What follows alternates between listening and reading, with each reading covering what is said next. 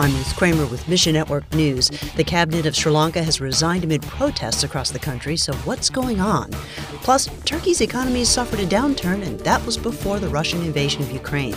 But one ministry is working to spread hope. We'll unpack that story in a few minutes. But first, massive protests and a state of emergency continues in Sri Lanka. Public anger over the country's worst economic crisis in decades drives the unrest. A Christian worker in the country tells us, there is a shortage of cooking gas, and then we have a 12-hour power cut. There is no petrol, diesel.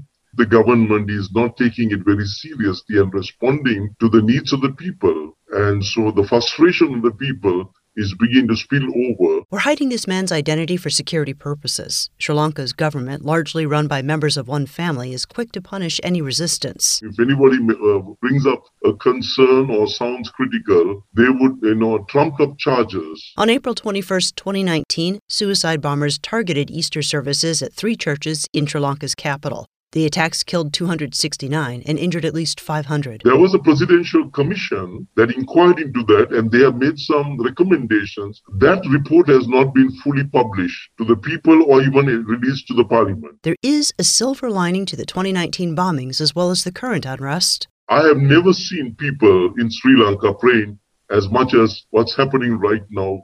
Round the clock, pastors and church leaders are gathering, and this has been going on for about 2 years. Next, Turkey has regularly expelled Protestant missionaries since 2018. But why?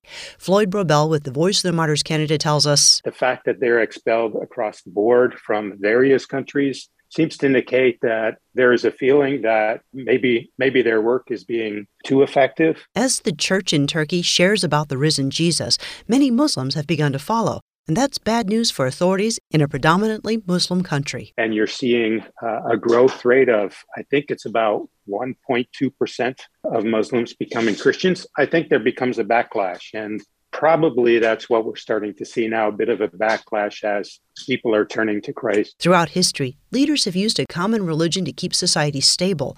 But Brobel says that kind of thinking won't actually fit Turkey or any other country. Once people become Christians, they actually become better citizens, right? They take care of their neighbors. Often they're the first people to respond in times of crises in the nation. And they would see it as a security threat. We, of course, would see it as the betterment of the country. Ask God to protect kingdom workers still in Turkey. Pray evangelism will continue and that many would come to faith in Jesus.